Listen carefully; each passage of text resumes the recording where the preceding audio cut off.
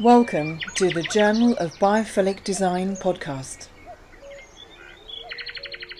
Well, many thanks for joining us on the Journal of Biophilic Design today. We're really excited to be joined by Mary Colwell. She's an environmentalist, producer and author.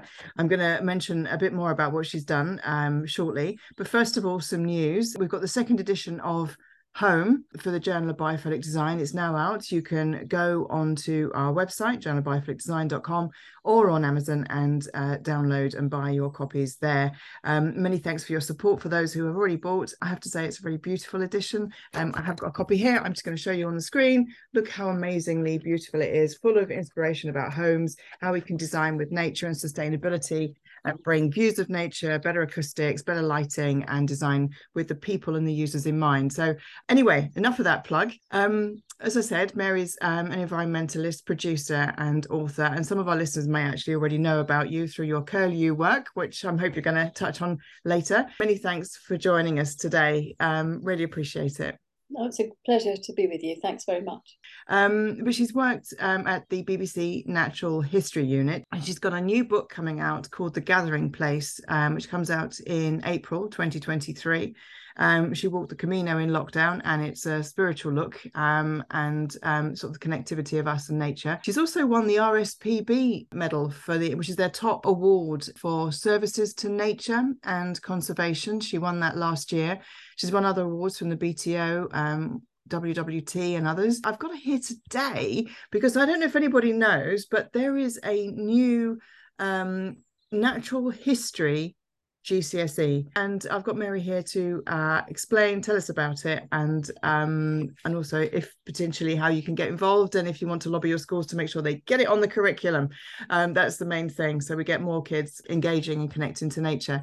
Could you start by telling us a little bit about yourself? What was the sort of the nugget thing that sort of got you interested in nature and wildlife and conservation? I think my first love actually was dead wildlife. Oh, surprising.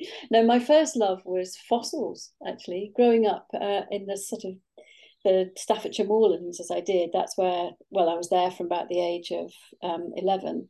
Going out for walks with my dad, we often found fossils in the limestone walls, and I remember thinking they were the most wonderful things.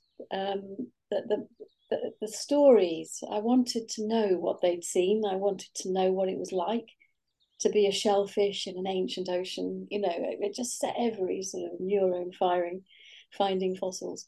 But also back in the 70s and 80s, we had more wildlife then. And we had quite a biggish garden because we lived out on the outskirts of Stoke-on-Trent. And I remember hearing and seeing a lot more wildlife than we ever do today. I remember hearing cuckoos, every spring, and buddleia bushes full of butterflies, and grass snakes down in the compost, and all that kind of stuff.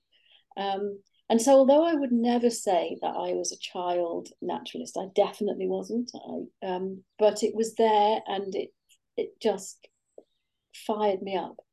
And that grew as I went on. And the other thing that grew alongside it was this love of the world, just because I thought it was amazing, but also the desire to tell stories about it. So I think at heart, I love stories. I love telling the stories that engage people's hearts and minds and souls in the world around them. And so putting the two together just seemed like a natural thing, and therefore going into the media. So storytelling and wonder seem to go together hand in hand, don't they? They're a hand in glove. And I think that's what fires me more than anything. That was not what I expected you to say at all. Finding dead wildlife, and it's from fossils, that you've got this really innate love of the living planet around us. The earth, rocks are the pages of a book. So you can look at the earth as just one massive storybook that's telling us about ages of volcanoes and great flooding events and warm tropical seas, polar ice caps, that when the land was encased, they're called snowball Earth, and pretty much the whole planet was encased in ice. Every rock you pick up is the page of a wonderful story. And we just need to unlock that. And suddenly you're engaged on this planet that's been so dynamic and so vibrant and so full of drama and audacity. You can't help but be completely entranced by it. And we're just the last stage, or the latest stage of all that. So I don't see it as that back then and now. I just see me as part, you people listening to this, as part of that ongoing story.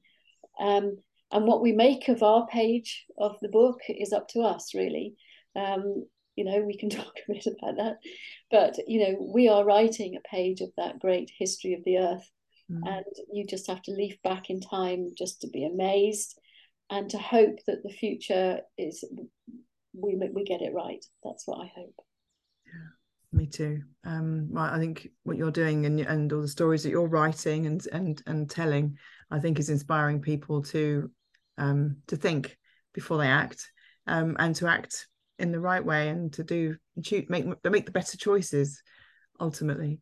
You mentioned when your description of when you were a child, you remember the sound of cuckoos, and I remember that. I remember, even I was in London, I was in North London, but we'd hear the sound of cuckoos, and there was so much more birds. I was fascinated by birds. I've always been, it's kind of, I don't quite know what it is. It's just the beauty and the freedom of it. And if I come back, I want to come back as a swallow, please. But there is such a depletion of wildlife, in the UK alone, and it really is frightening. There's so many schools and cities and towns, and estates and things are so built far removed from our natural world. I suppose what the Journal of Biophilic Design is trying to do is encourage the rationale behind why we need to build better and why we need our connection to nature. We talk about it from a psychology point of view, we talk about it from wellness, we talk about it from the physiological point of view, just our physical health. But I also love to understand how we all fit in, just like you say. And I love that when you say we're like we're just like at the moment, and I say at the moment, but we are just at the moment, we're just the last page of the book of Earth. And how we choose to write it. I think there was just such a powerful thing you said there. How on earth does the next generation stand a chance to learn about nature if they're so far removed from actually seeing it or experiencing it or hearing it or smelling it or touching it? What's your greatest fear? Do you think, if the next generation doesn't understand the importance of wildlife and nature? I think the problem that we have at the moment is that the way that we've developed over my lifetime, is that we have just moved further and further and further away from nature as being just a part of our everyday lives. Now 80% of the UK lives in urban settings. So only 20% of us live in anything we call countryside. And so as that, we've shifted more into the towns and the cities. We've shifted our cultural attitudes, our language, our sense of who we are has shifted away from the natural world. So everything is happening at once.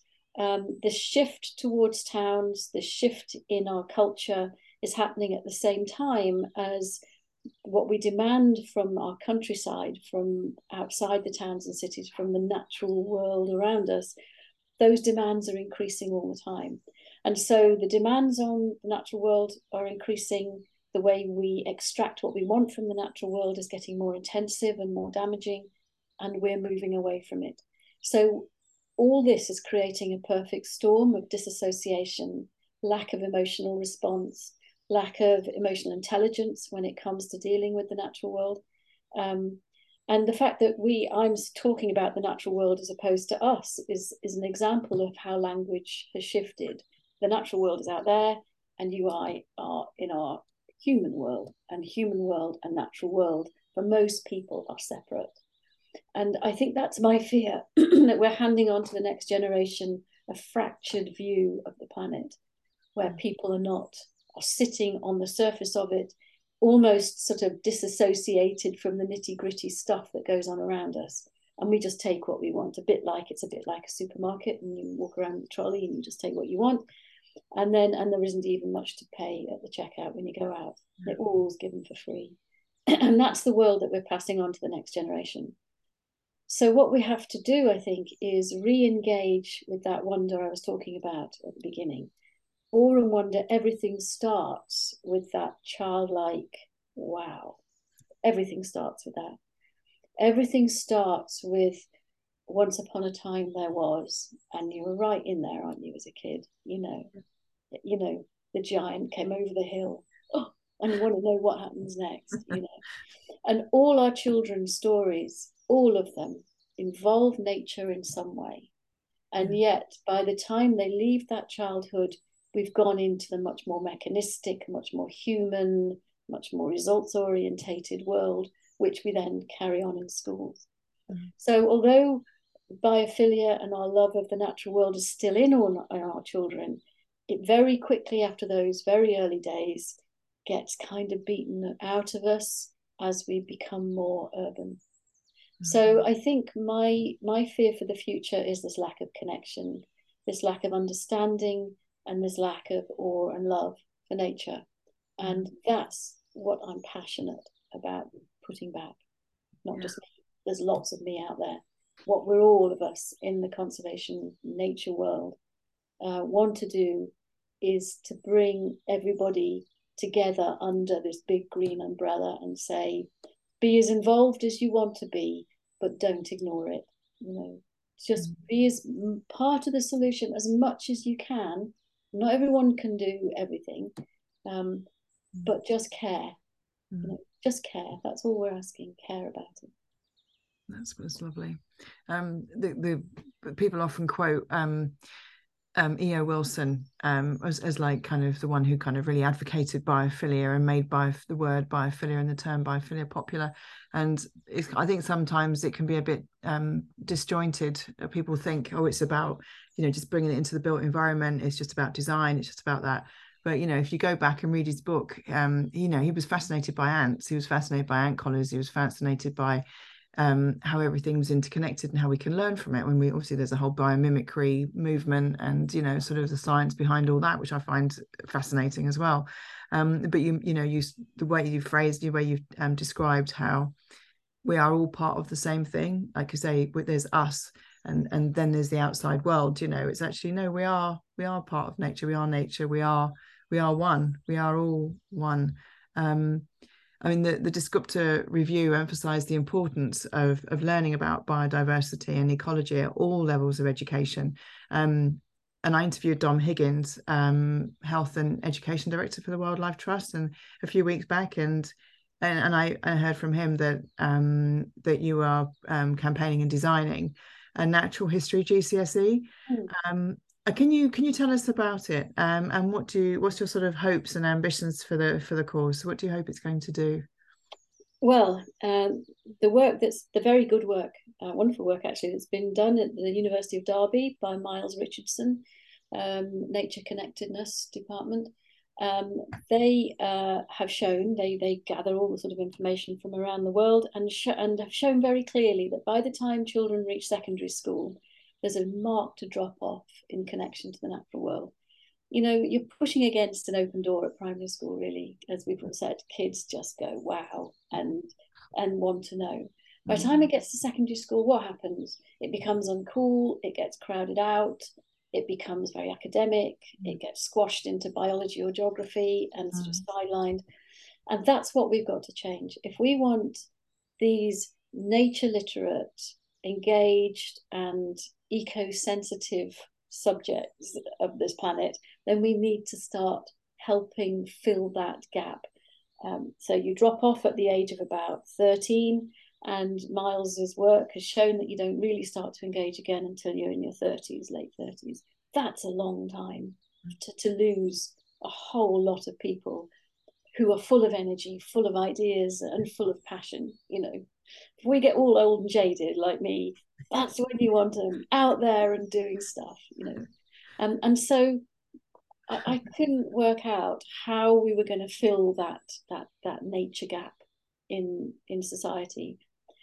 And we all go to school, love it or hate it. We all have to sit exams. We all get pushed through a system. So let's, at least this is one part of the solution. Let's put it back into education. Let's make the GCSE in natural history something that's there for everybody, and it doesn't matter what your ethnicity, where you come from, how you identify. It's there for you to engage with, and that's why putting it into the school system is so important. Not just make it an after-school club, something you have to pay for outside of school. It has to be open access, free to all, and for everyone to engage with. And if it's taught well, and if it's taught passionately, and with this, not just as a sort of dry subject, but with this wonder, then I think we'll start to produce the kind of citizens that can begin to make the decisions we will have to make as the decades roll on. Because we all know, and we've all heard from the COPs recently, we're looking at a very difficult time ahead. And it's these young people that are going to have to live in that difficult time. And if they're going to make the right decisions, not only for people, but for the planet, we need them to be a lot more knowledgeable, a lot more engaged, and a lot more connected to this planet we live in. And this was just one way. I don't think it's the only way. Of course I don't. I don't think it's the silver bullet. Of course I don't. But it's something. At least it's something that says, you guys, between the age of 13 and 35, we need you. Please come on board. Fantastic. I wish I'd had it when I was at school. I mean, I was a complete academic, you know, just loved languages, loved literature, loved history, loved all that. But there is definitely a place, there's always been a place in my heart, and you know, for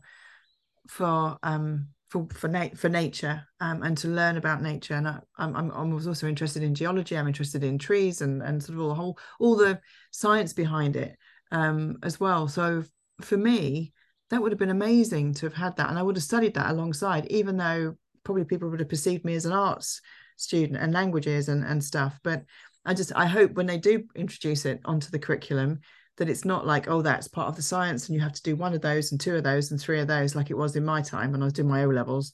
I hope it's that anybody can pick it, because that would be the ultimate. I mean, obviously you've got to get it on the system first, and then you can kind of can push it across. But can you tell us a little bit about maybe what the course would cover, so to kind of give us an example of what people would learn? What the idea behind the course is that everybody who takes it will get an introduction to what it's like to study the natural world. So they'll be able to name and sort of identify and name, study, record, and monitor the wildlife around them. That's the kind of the core around which everything else will go. Wow. So the very heart of the GCSE in natural history is understanding the natural world on your doorstep. That's different to biology. Yeah. There's a little bit of that in the biology GCSE, and there's a little bit of it in geography, but they're different subjects. They are much more about big systems and big landscapes. This is about the individual animals and plants and birds that you live with. And, you know, the awful statistics that so many kids can't name a bumblebee. They don't know what a bumblebee is. They don't know what a dandelion is. They don't know what an oak tree is. You know, they can't name these things. Yeah. And so the natural history GCSE will teach you not only to name it, to say that's an oak tree, but to know how it fits, to know what its job is, to know how it fixes soils and provides a habitat, how it interacts with the world around it, how it interacts with us.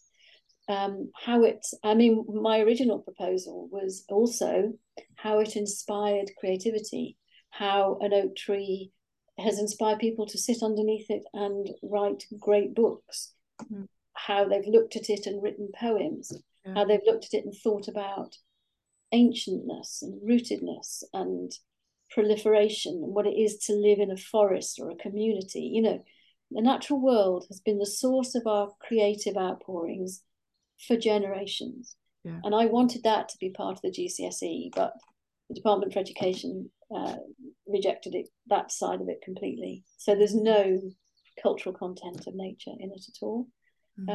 So what's left is this connection to the animals and plants, and that's great. And how to understand what a habitat is, where things live, why they live there and they don't live over there, and how habitats make up the nature of Britain. That's what it's about. One of the sobering things that's happened over the last 50 years or so is that we use a lot less nature words in our daily lives.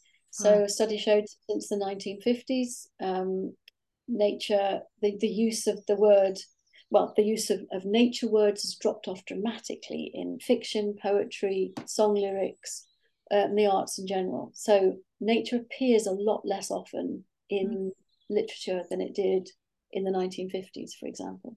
At the same time, the use of personal pronouns, me, I, mine, has increased by 50% in our language that we use on a day-to-day basis. So we've become much more inward and individualistic, and a lot less community and open to the natural world. So that's what I mean. It's showing up in our culture as well. So even more important, I would have thought, to make that connection live again. So, and allow young people to not only go out into the local park and study an oak tree through the seasons, study what birds use it, study what insects are on there, study how it interacts with the park around it, you know, what uses it for shelter, what's the soil like underneath it, all that stuff. They could do that. But they also go and sit down and look at it and write a poem and write whatever it is that, that fires in your brain. That oak tree says so much to me about family and the longevity of life and being stable, being rooted, being calm, being an object in a landscape that doesn't change as the landscape changes around you. All those things, and you suddenly start thinking in a different way. So it's a tragedy that it got taken out. It's a tragedy, but it was given as a red line, so there was nothing I could do about that. Yeah. Hopefully the teachers who are doing it will have that heart anyway, and well, hope so. You know, and they might encourage the students to take it to another level, or to do some interdisciplinary work with other teachers. Some schools might, you never know. What I'm hoping is that other subjects will start to use a lot more nature in them. So, you know, English literature could bring more nature, writing, poetry, whatever, nature connection into English literature courses. The same in languages, the same in mathematics. Why not use nature examples to do your maths with? You know, whatever. Nature is in everything, and so hopefully the GCSE will help inspire a general greening of the curriculum right across the board. Yeah, there's fractals in maths in there, and there's all sorts of really. Can you because I've got you on here and you are an expert in everything to do with the natural world, so can you just because I'm as I said to you before we started recording, I am a total nerd. I am a nerd. It's official. I have nerd on my t-shirt. Can you give us an example maybe of something they're going to learn, or that they could learn in the GCSE, that would kind of sort of raise eyebrows? And obviously if anybody's listening to this podcast, they'll kind of go away and they might go, you know, they'll be saying, oh, there's a new natural history GCSE, and they might remember this fact down the pub or in the coffee bar. Sorry, I shouldn't encourage drinking. There's lots of lovely examples where you think, no way can that happen, you know. Like we used to call them cabbage white butterflies, those large white butterflies. I mean, everybody used to grow cabbages. I'm sure you might remember, you know, and they get covered in white butterfly. Yeah, always. And they might let them migrate over the North Sea. Butterfly, exactly. So, you know, it's that kind of example. But a migrating butterfly, migrating bird, yes. Even little tiny birds, wow, you know. But a butterfly that gets, you could blow and it would sort of go spiraling through the air across the North Sea. How does it do that? And we get influxes of painted ladies from Europe, you know. And I love the idea that the grey, wild North Sea has these lovely orangey butterflies sort of skipping along over the waves and heading for our shores. And it's that kind of thing. Just those little bits. I love the fact that the natural world, that a swift never lands unless it comes into the nest boxes to breed. The whole of the rest of the year, it drinks on the wing, it eats on the wing, it mates on the wing, you know, and it rides out the storms and the tempests of the planet and only lands to have its babies. How amazing is that? I mean, can you even begin to get your head around it? So the fact that even the daily lives of creatures that we are or should be so familiar with just make you go, wow, all the time. So it's that kind of thing. If you look at a swift and rather than just see a black streak in the sky, Yeah. you just think, I can't understand why it's not tired, you know. And the fact that we're seeing now more, we have 2 walruses now, haven't we, come ashore up in the northeast. Oh, Where's right. that come from? Right the way down south, swimming through the oceans, and the albatross that lives up in the Benton Cliffs. An albatross should only be in the Southern Ocean. How has it ended up in, northeast England and flying around? And they lock their wings with these great sort of hooks so that they can fly and they never get tired. And then weeks at a time they just float over stormy oceans. And I find that the whole thing just sets my brain whirling. I really do. And of course the curlew. How could I not mention curlews? With that most haunting and bubbling call, that it can dip its bill into the soft soil and the end of it is moving, so it acts like a little pair of pincers and it's feeling around under the soil for little worms and grubs. The end of a curlew's bill, and other birds, rhinokinesis it's called, opens independently. So, and they're very sensitive, so they can feel for their food deep down. So that great long bill is like a great big pair of tweezers with sensitive tips. And, amazing, isn't it? I never knew that. I love curlews. I never knew that. So they kind of say, so they go down and they can, I mean, they're beautiful. You see how they twist around and yeah, that's what they're doing, feeling around and going into burrows and seeing what they can grab, and then they pull it out and shake the legs off crabs. They shake it so hard their legs fly off. It's mad, isn't it? Really, really it is. I really hope that this natural history GCSE it just flies. You think about the scientists who are using biomimicry. I mean, you mentioned about the curlew, and even just being able to, if you're doing exploration or excavation or something, to have something that's really, I mean, they've probably got something and they maybe have used that and they knew it, but to have something hard and curled that will go in, and then that's something that's flexible at the end that can identify and search, or using nature to inspire solutions. And I think that Biophilia magazine, using nature, being inspired by nature to help us live really full and fascinating and very beautiful lives. That's really, really important, because we mustn't give the impression that the future's all about hair shirts and not doing anything and not eating this and not going there. It's not about that. It's just reorientating our desires and our wonder towards what enhances all of life, not just our own. And that's why I think your magazine is really, really important, and the fact that it's beautiful is really important as well. Well, that's lovely. Thanks for saying it. I think it's probably one of the most I'm proud of in my life. I think I just how it's come out and produced it just looks lovely. So yeah. So in an ideal world, then, sort of talking about biophilic design in that sort of context and bringing nature in, how would schools be designed? Would schools be close to nature, or would they have? I mean, I love the fact that you can have bug hotels and ponds and things in schools, but how would you bring kind of nature into schools in order for natural history GCSE to really be a constant, and once they've finished in the classroom or they've gone out on the field and they've come back, what elements would be ideal in a school?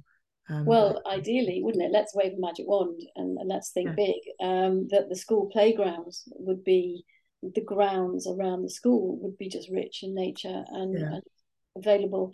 Yes, definitely places to go and play football and whatever else you want to do, but all those edges, all those corridors, full of flowers and moth traps and ponds to dip in and so on. So that it's just there. You don't have to go anywhere.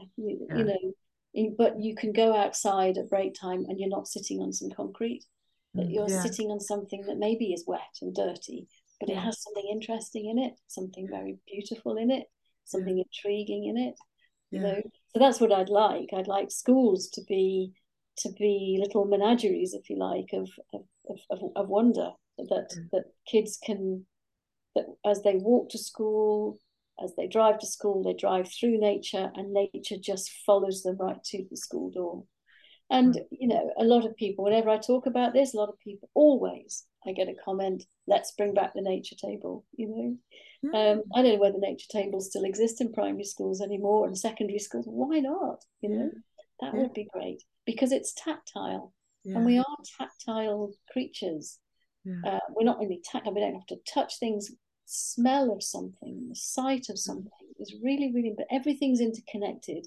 We are sensorial beings, and we want to use every sense that we have all day, you know, to help us make all these interesting and exciting connections, these creative connections, as well as the science, as well as the mystery, as well as the facts. It is absolutely essential that the school environment promotes an emotional connection to nature as well as it does a scientific connection. We can't just be sort of data collectors in a world.